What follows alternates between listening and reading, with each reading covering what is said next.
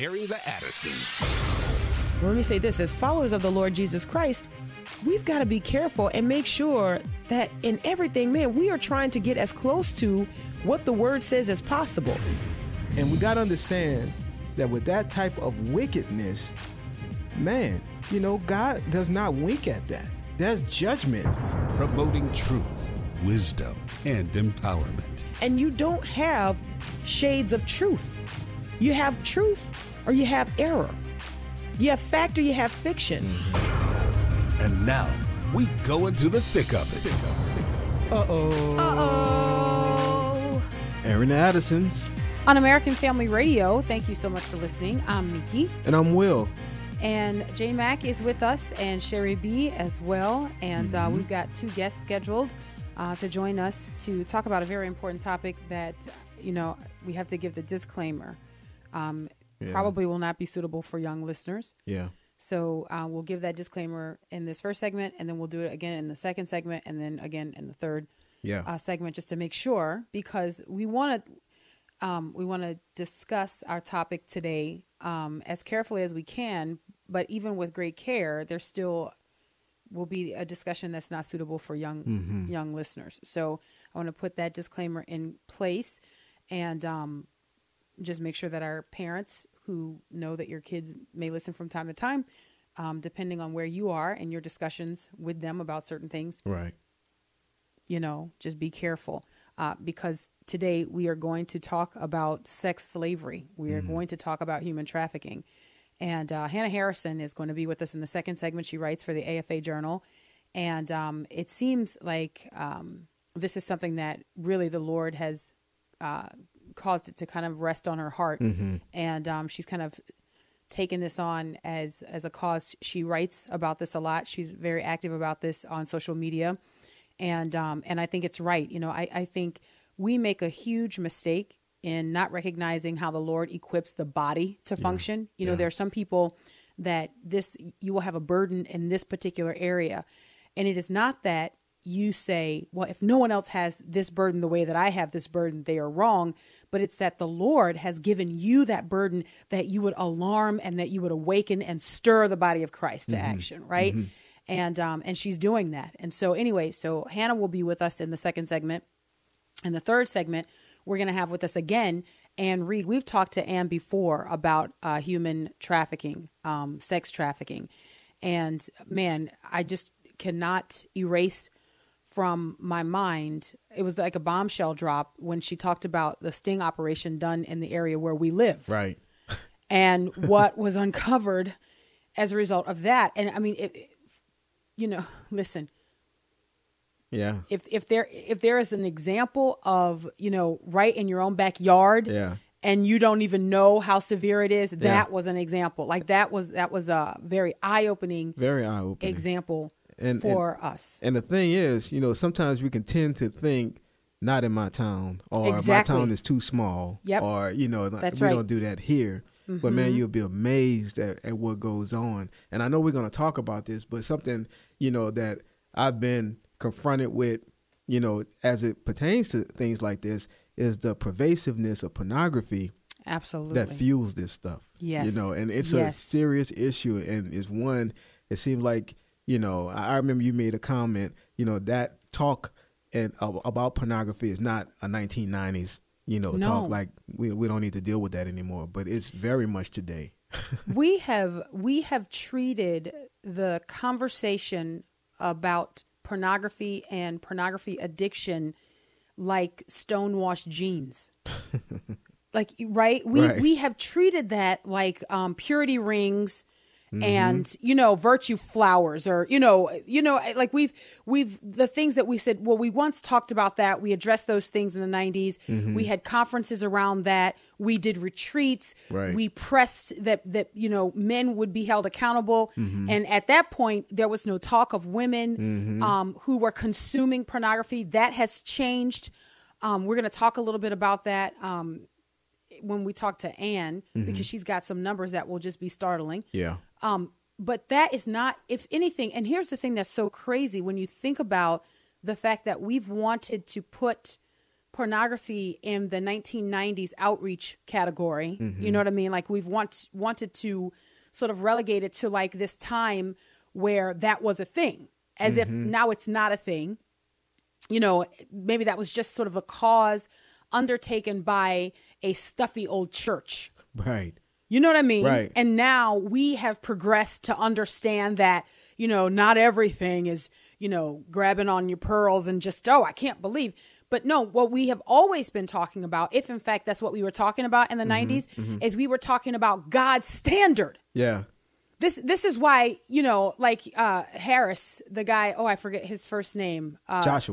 Joshua Harris. This is why his I Kissed Dating Goodbye and his whole rejection of that, which then you ultimately see where that went, but his whole rejection with that, or of that, was sort of like, it was really lost on me. I was like, what? Like, what are you talking about? As if what you said when you anchored it in the word of God and what God says about purity, what are you talking about? It's to me similar to, you know, I overshot scripture by a mile. What are you talking about? Yeah, man. If you just say what the word says, then you can't overshoot it.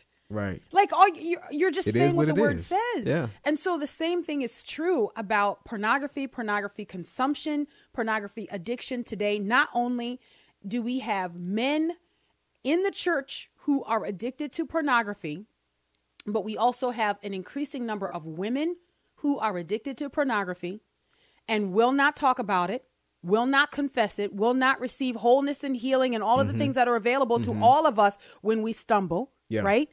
But not only do we have this, but we have kind of pulled back on having the conversation about these things. And so this has been, you know, this is one of those things where we cannot talk about this enough, because the addiction and the consumption of pornography leads to and fuels sex trafficking. Yeah. It creates victims. And I'll say this, you know, even for the American Family Association, one of the first fights, you know, Brother Don was dealing with was pornography, you know, but it was in the stores. It was the magazines and things like that.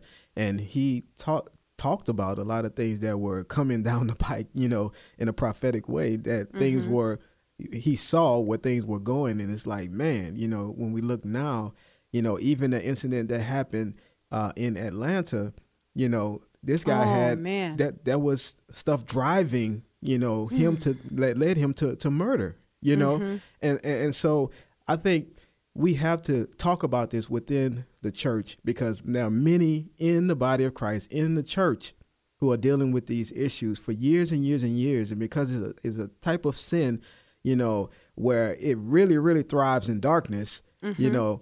A lot of people just go under the radar, like, I'm all good. We put on this face. But, man, there's people who are dying on the inside because of this. And we need to be able to talk about this. You know, here's something else I don't think that we have really considered, that this younger generation that we often talk about, and unfortunately, in so many of the categories in which we're discussing the younger generation, it's sort of negative. And you know, it's not all bad, but man, it's more difficult now than it was, you know, a few years ago, maybe a decade ago, to protect your kids. And so if you think about this generation that we are talking about, they have the greatest access of any generation to whatever they want. And listen, not only whatever they want, but whatever anyone else wants them to want. Yeah. They have access to all of that. Right. And you couple that with the fact that what we know is that pornography is not a victimless pastime. Right. It is not just something you are doing. What we know for sure is that this is fueling demand for slaves.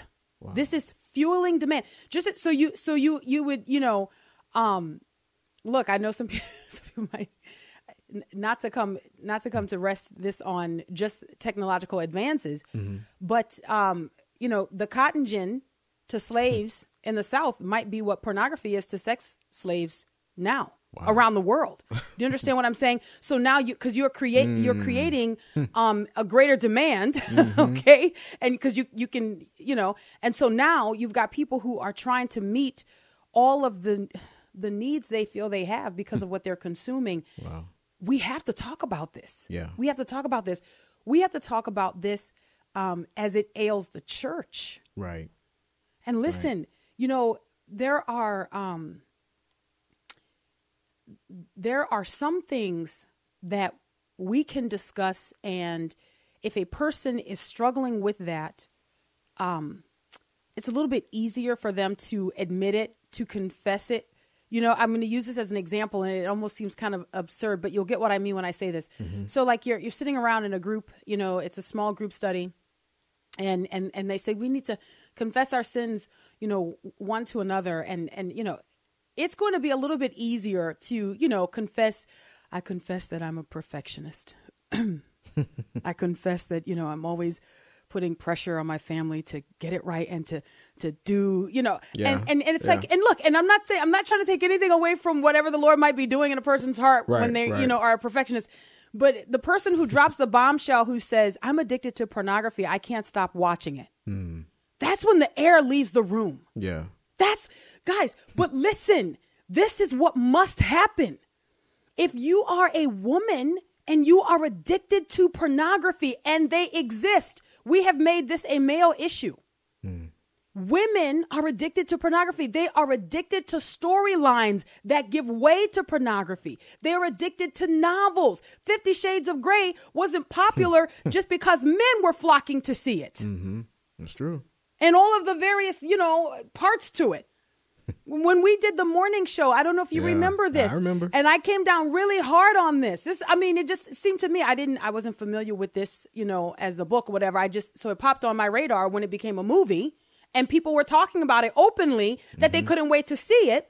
So of course I was outside. I had to go in on this. Like, why are Christian women saying they can't wait to see this? You remember we had someone call in and say that I didn't know what I was talking about because I hadn't read the books.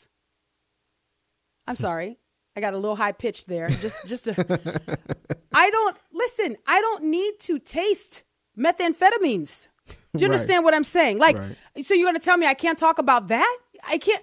Like, listen, we have normalized in the church, we have normalized sexual sin because the times they have changed, and we think that we can change the word too. And no, we cannot. The word of God is fixed. Amen. So for women who are struggling with this, because again, we talk about, you know, sex trafficking, and we talk about sex slavery, and instantly what you start thinking about are the men who have a problem with their sexual desires and can't keep it in check. It is not limited to men. There are women who have struggles with this, and in some cases, you cannot even rightly define it as a struggle because you're not resisting. You know, a lot of people will say things like, they use the word struggle, but that's improperly used, because if you are not resisting, that's not a struggle. Right. You're just giving in. You're just perfectly happy to be living in the state that you're in. So what must we do? We must mourn over the sin in our life that has entangled us. And so for women, I'm saying this very directly. If you are addicted to pornography, if what you desire to read and consume on a regular basis has taken you hostage, you must confess it. You must find a sister that you can trust who loves Jesus and loves you enough to not tell you, oh, it's okay. It's okay. You need the sister who you will give access to your life, that she might be able to say to you, what have you watched this week? What have you read this week? Look, I can't tell you how many times I have not only been upset, but there have been things that I can't even send Will the Great some links. There's some stories I'd like to send you, but I look in the sidebar and I see, you know what I mean? And I see what came up on my device, and I'm like, well, I'll just tell them about it, you know? Because look, man, we have to consider one another. The enemy is playing for keeps. That's right. He is playing for keeps. And I told Will the Great, we were talking about this the other day. And I said, you know, there was a time when the enemy was just kind of sniper firing at Christians. Bing, one by one, bing. But the time is drawing near for the appearing of the Lord Jesus. So you know what? It's spraying. It's spraying power that's happening right now. It's like as many people as possible. We have to be on guard. All right, Aaron the Addisons, American Family Radio. We'll take a break and we'll be right back.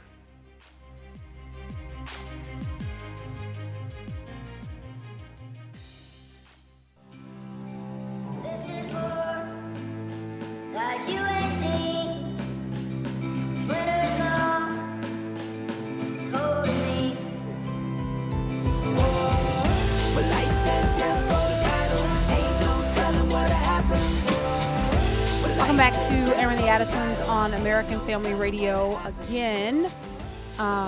Just want to give you a disclaimer really quickly before we introduce ourselves and our guest. This program is not going to be suitable for younger listeners. So if you are listening with a kid, or if you have a younger person who normally is allowed to listen alone, then this is probably not going to be the program for that. Yeah. So just want to give that disclaimer. I'll do it again in the third segment. I'm Miki. And I'm Will, and that was Trip Lee with WAR. All right, let's get right on into our topic of conversation. Hannah Harrison joins us today. She writes for the AFA Journal, and we'll find out today. I don't know when this became sort of like, I don't know, her call to arms, but it seems that the Lord has really allowed sex trafficking and sex slavery to come to rest upon her heart. And she's taken up the charge that is making sure that we are not silent and ignoring this. And so anyway, she writes about this on a pretty regular basis and is speaking out even on her social media pages. So Hannah, thank you so much for joining us. Thank y'all for having me. Yeah, this is a big deal. It is. I am willing to admit what I don't know because I don't want to stay that way. You know what I mean? Yeah. I don't want to just be like, oh, yeah, sure. Yeah, of course. But there is an element to this discussion that I think often gets overlooked in the church because in some ways we have historically thought of the sex industry as always having two willing participants. Right. And so we have thought of prostitution, not so much sex slavery. Right. How do we make this shift in our minds so that we understand that we are talking about victims here? And I think that, y'all have kind of talked about the church and how the church needs to handle it. And I think that's a good place to start because I don't think, at least when I was growing up, I've grown up in, Northeast Mississippi my whole life. And I was kind of like what you were talking about earlier about the whole prostitution. You kind of think that these women are in it because they want to be. And I honestly had a moment with the Lord where he was like, Hannah, I love them just as much as I love you. And so, you have to see these women as victims, but as God's creation and know that they're not their sin, just like we're not. Nobody's perfect.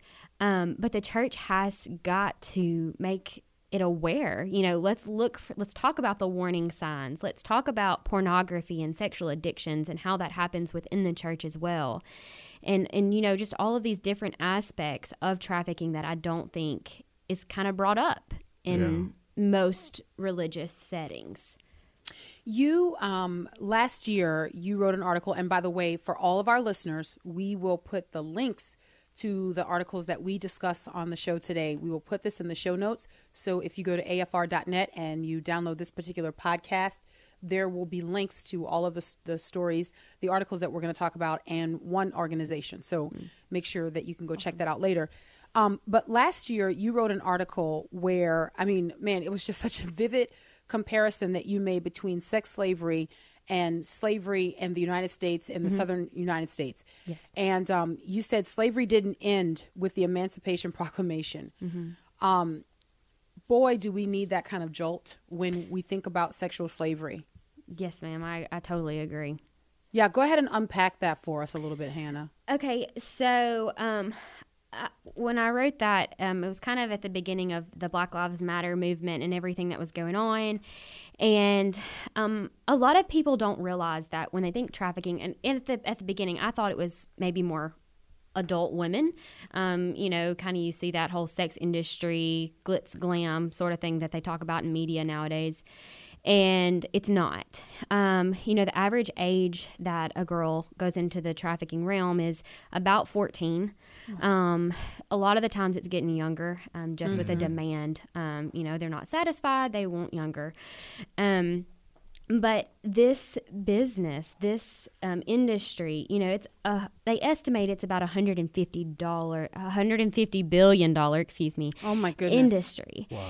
And so when I was kind of checking out that whole that particular article, I ran across a study from the Urban Institute, and it's a couple years old, but I don't imagine it's gotten any worse. But they say that in different larger cities, in 8 different cities, some of our big ones, that pimps, their revenue could range from $39.9 million to $290 million, and that pimps can earn an average of $32,833 a week. A week in these larger $32,833 a week in big cities can be earned by someone who is selling a woman or a man. Mm-hmm. So exactly. A girl or a boy. Yes.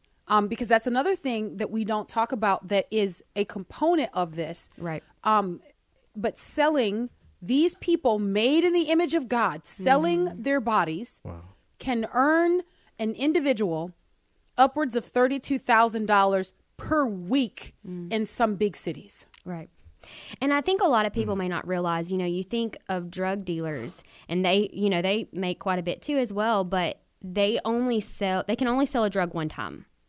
A body is sold multiple times a day. Yeah. So, you know. Wow. Now talk about how when we learn about missing children, we sometimes think about kids running away. Right. Here's a troubled kid who's running away. Mm-hmm. But more often than that being the case, what we should be thinking about is the very real possibility, even the likelihood, that a kid has been groomed, right, and has gone off to be captured, but not because she or he expects that they are going into captivity, right, but because they think they are going to someone who has told them that they love them and that they care for them and that they will treat them better than their family will. Right. And they use, a lot of different ways to do that. A lot of the time it's online social media. It is, maybe they have a friend that's not really a friend that's working with someone else, or like you were talking about, the love and the boyfriend kind of scenarios where they just trick them into thinking, oh yeah, your parents, you're upset, you've got stuff going on at home, well, come to me, I'll love you, I'll take care of you. And they're just fooled and they're manipulated into this lifestyle. I have a question just about the church and how this issue seems to be so hidden. Now I know more is coming out and more people are being more aware of this, but how is this type of issue so on the back burner, in your opinion? I have always wondered that, to tell you the truth. Wow. Because I never heard about it growing up. And when I was about a senior in high school was really like the End It movement, the Red X's. That's kind of what brought my attention to it. Yeah. But I never heard it talked about in church. Now I have here in the past probably year or two, maybe a mention here or there. But other than that, man, it's amazing. It's crazy. It's such a crucial issue, and it seems so hidden, and now just being brought to light, really, you know. I wonder if part of the difficulty, guys, and you guys can both tell me what you think about this, but I wonder if part of the difficulty is in the topic and the nature of what has to be discussed to bring it to people's minds. I think it's, because, you would imagine that in a church service that you have a mixed audience. And so it's not an easy topic to bring up. Not an easy topic. Even like us discussing it now, you've got to give all these disclaimers because you don't want to harm people's children in the process of trying to help children. Right. Right? So I guess my question is, because that's one of the things that you said in your article. You said we have to wake up, church. We have to wake up. So I wrote down that question, and then I wrote next to it, how? What does that look like? What does an awakened church look like as it pertains to sex slavery, Hannah? And I kind of think that even if churches are to do, because a lot of parents are unaware. You could do specific conferences. You could do a class on a Wednesday night, kind of, talking to parents about these dangers that are happening online. And then I think the more people you have aware, it's going to be a ripple effect, whether that's protecting their own family, whether that's telling some of their coworkers at work, hey, I've heard about human trafficking, and it's just, it keeps going and it keeps going until hopefully you see a decrease in these type of issues. Yeah. There you also wrote another article where children play, predators prey. Yes. And I think that is something that parents must be pressed to understand, that there aren't any 100% safe spaces for our children online. That when our kids have access to devices, when our kids, and let me say this, when other people have access to our kids through devices, they are at risk. Talk about that a little bit. Absolutely. And I wrote that article with Shared Hope International, and they have a website. They have a lot of information if you're interested. But one of my favorite quotes in that article was, she says, when you go to bed at night, you lock the doors and you think your kids are safe. Well, but when they have a device, when they have a smartphone in their room, wherever they are, they're not, because they're, they have access to the entire world, basically.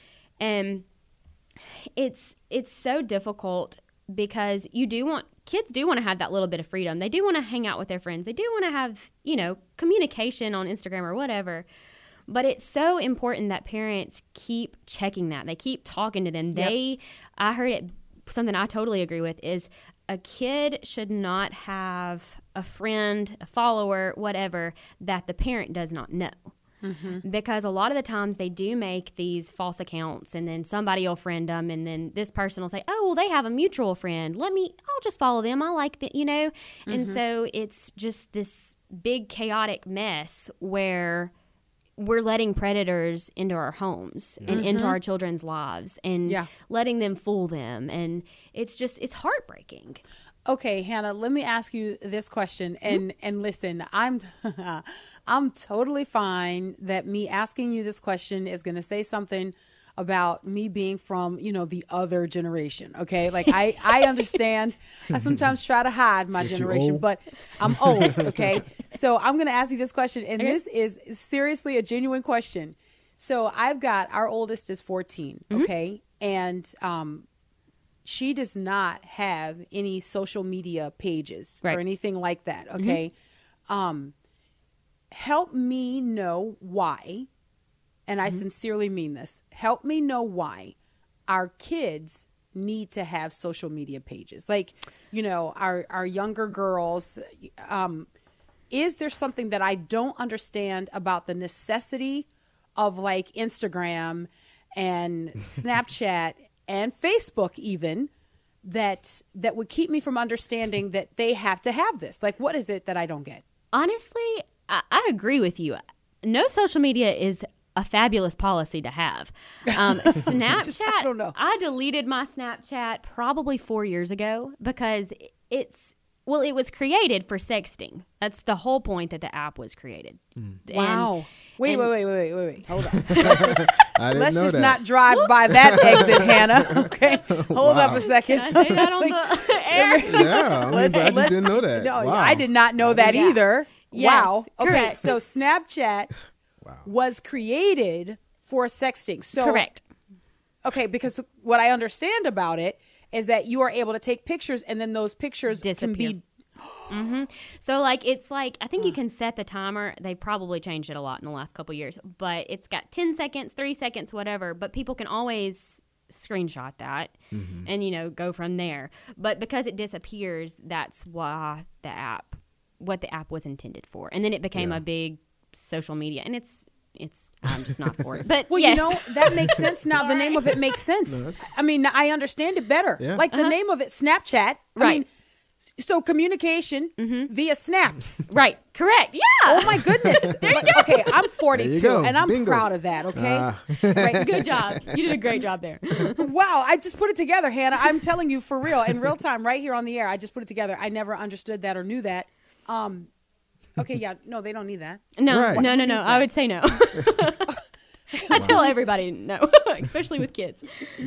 Okay, so when our kids have social media accounts, it is not only their friends who have access to them, but groomers have access to them is the point that we're making. Right, yes. And a lot of social media apps, I mean, even Instagram or Facebook, you can have it on private. So just your friends, but it's super easy to take that off, which is another reason. If you do have it, I would encourage parents to be involved watching the conversations. But to your original question, I don't know a good reason why younger children should have. I get the appeal because that's what everybody does now. Everybody has an Instagram. Everybody has a Facebook. I really only keep it because my articles to tell you the truth. That's what I tell the kids all the time. It's for work. That's all the only reason I need it. And it gets overwhelming too. And I just don't, I think there's a lot of different reasons, just the pressure that social media puts, the appearance, all of those things. But the groomers, they watch out for those kind of more vulnerable people as well. Man, it's interesting. And I've told the kids this, but look, when you open yourself up and give the world that much access to you, it can change you in ways that you don't even realize. Absolutely. And I mean, not only is it dangerous, but it alters our kids. We are raising kids that we do not even recognize. We don't identify with them because they are being changed by a culture that we can't even perceive. Anyway, Hannah, we've run out of time. I'm going to have to let you go because on the other side of this, we've got Ann Reed who's going to join us. Thank you so much for the work that you're doing. We y'all appreciate have a great day. Thank you. All right, you too. All right, Aaron the Addisons, American Family Radio. We will grab the break. On the other side of this break, we'll come back with Ann Reed and continue our conversation about sex slavery and what the church needs to do and what the church needs to do better. Stay right there.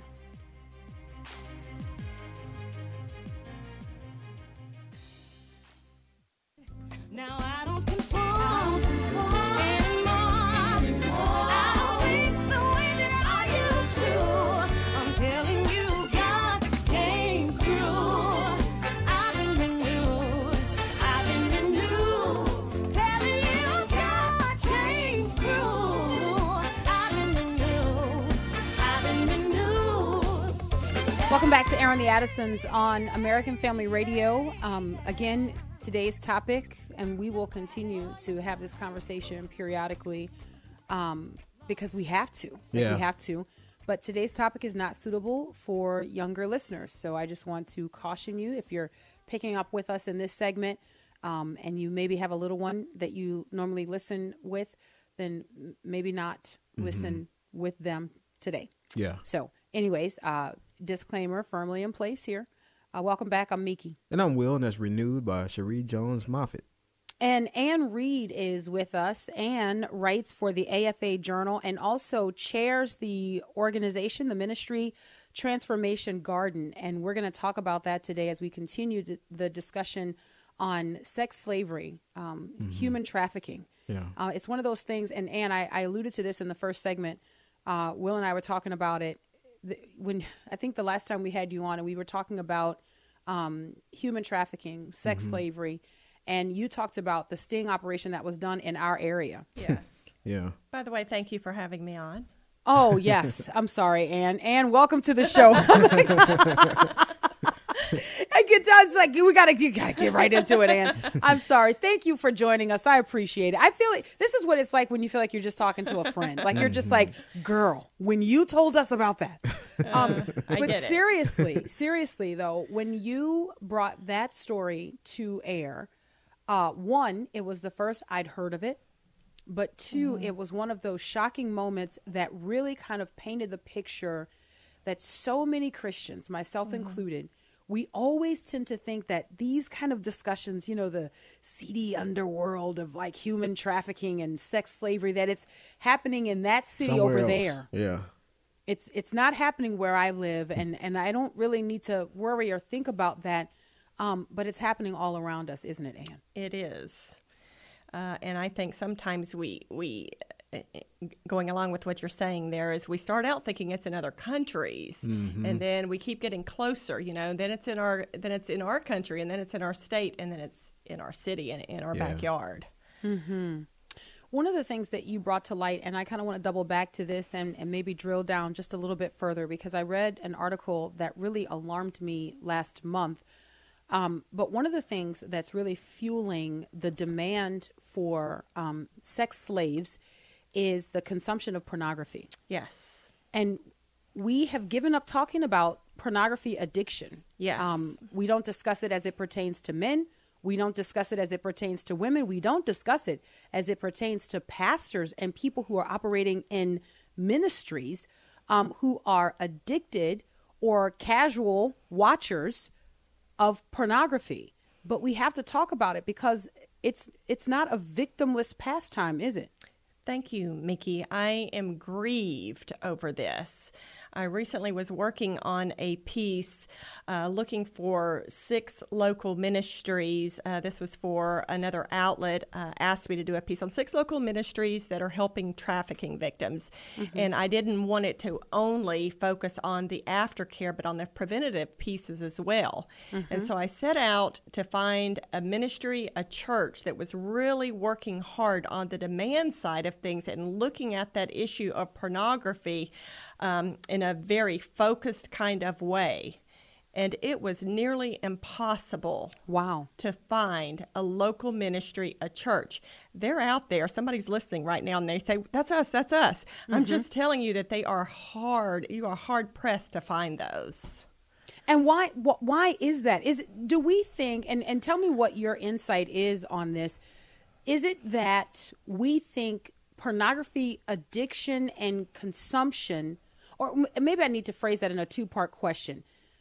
Do you think that the church perceives pornography consumption as something that maybe is not as harmful as we thought it was in the 90s?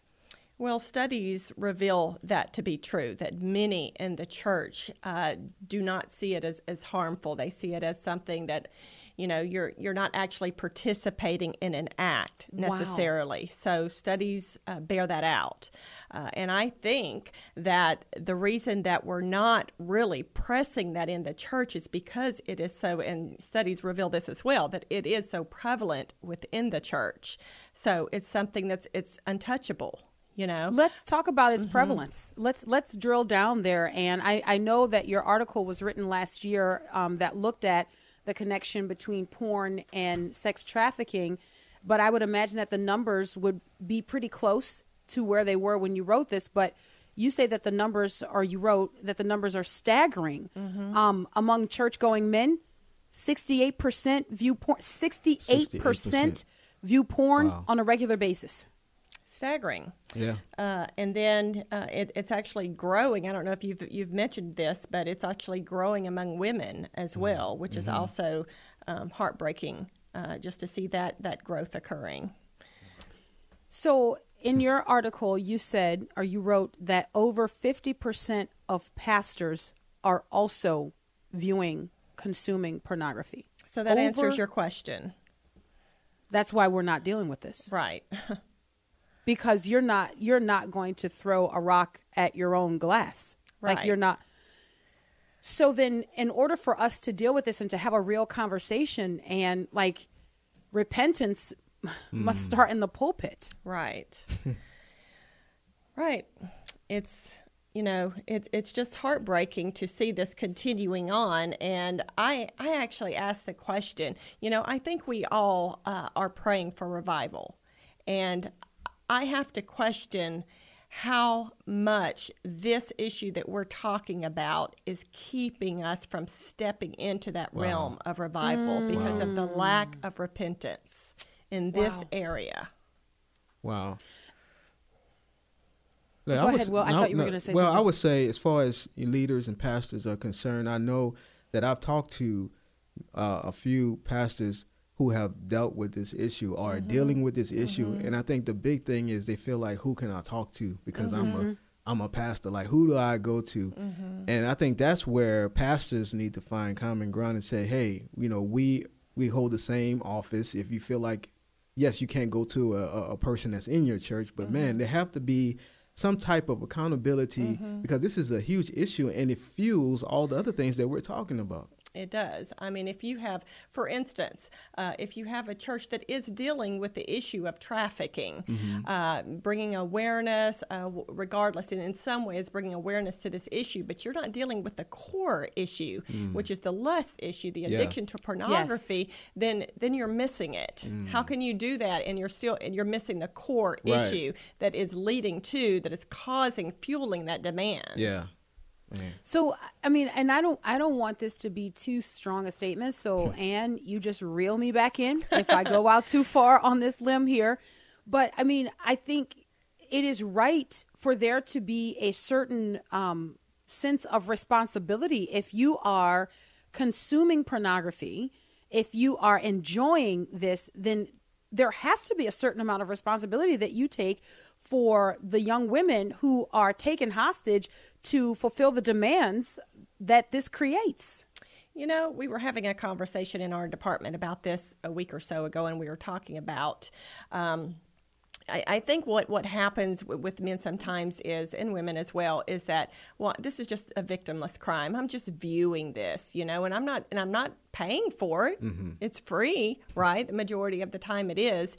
And so, we were asking some of those questions. Obviously, we're not viewers of pornography, so we don't know who the advertisers are. So, we were kind of playing around with some ideas, who's advertising on these sites. But by viewing it, whether you are pulling out money out of your pocket, using your card to view it at that time, you're fueling that demand, and you are supporting it by watching it. I mean, we all know that nothing is free. That's right. That's right. Right. You are a part of the traffic to the website. Yeah. Right. So you are the numbers that they boast for advertisers. Exactly. So you're in the number. Like you are a part of. I mean, look, You're driving it. You're driving it, and I don't want to be. I don't want to burden people, but Ann, we are in trouble because we have normalized sin in the church.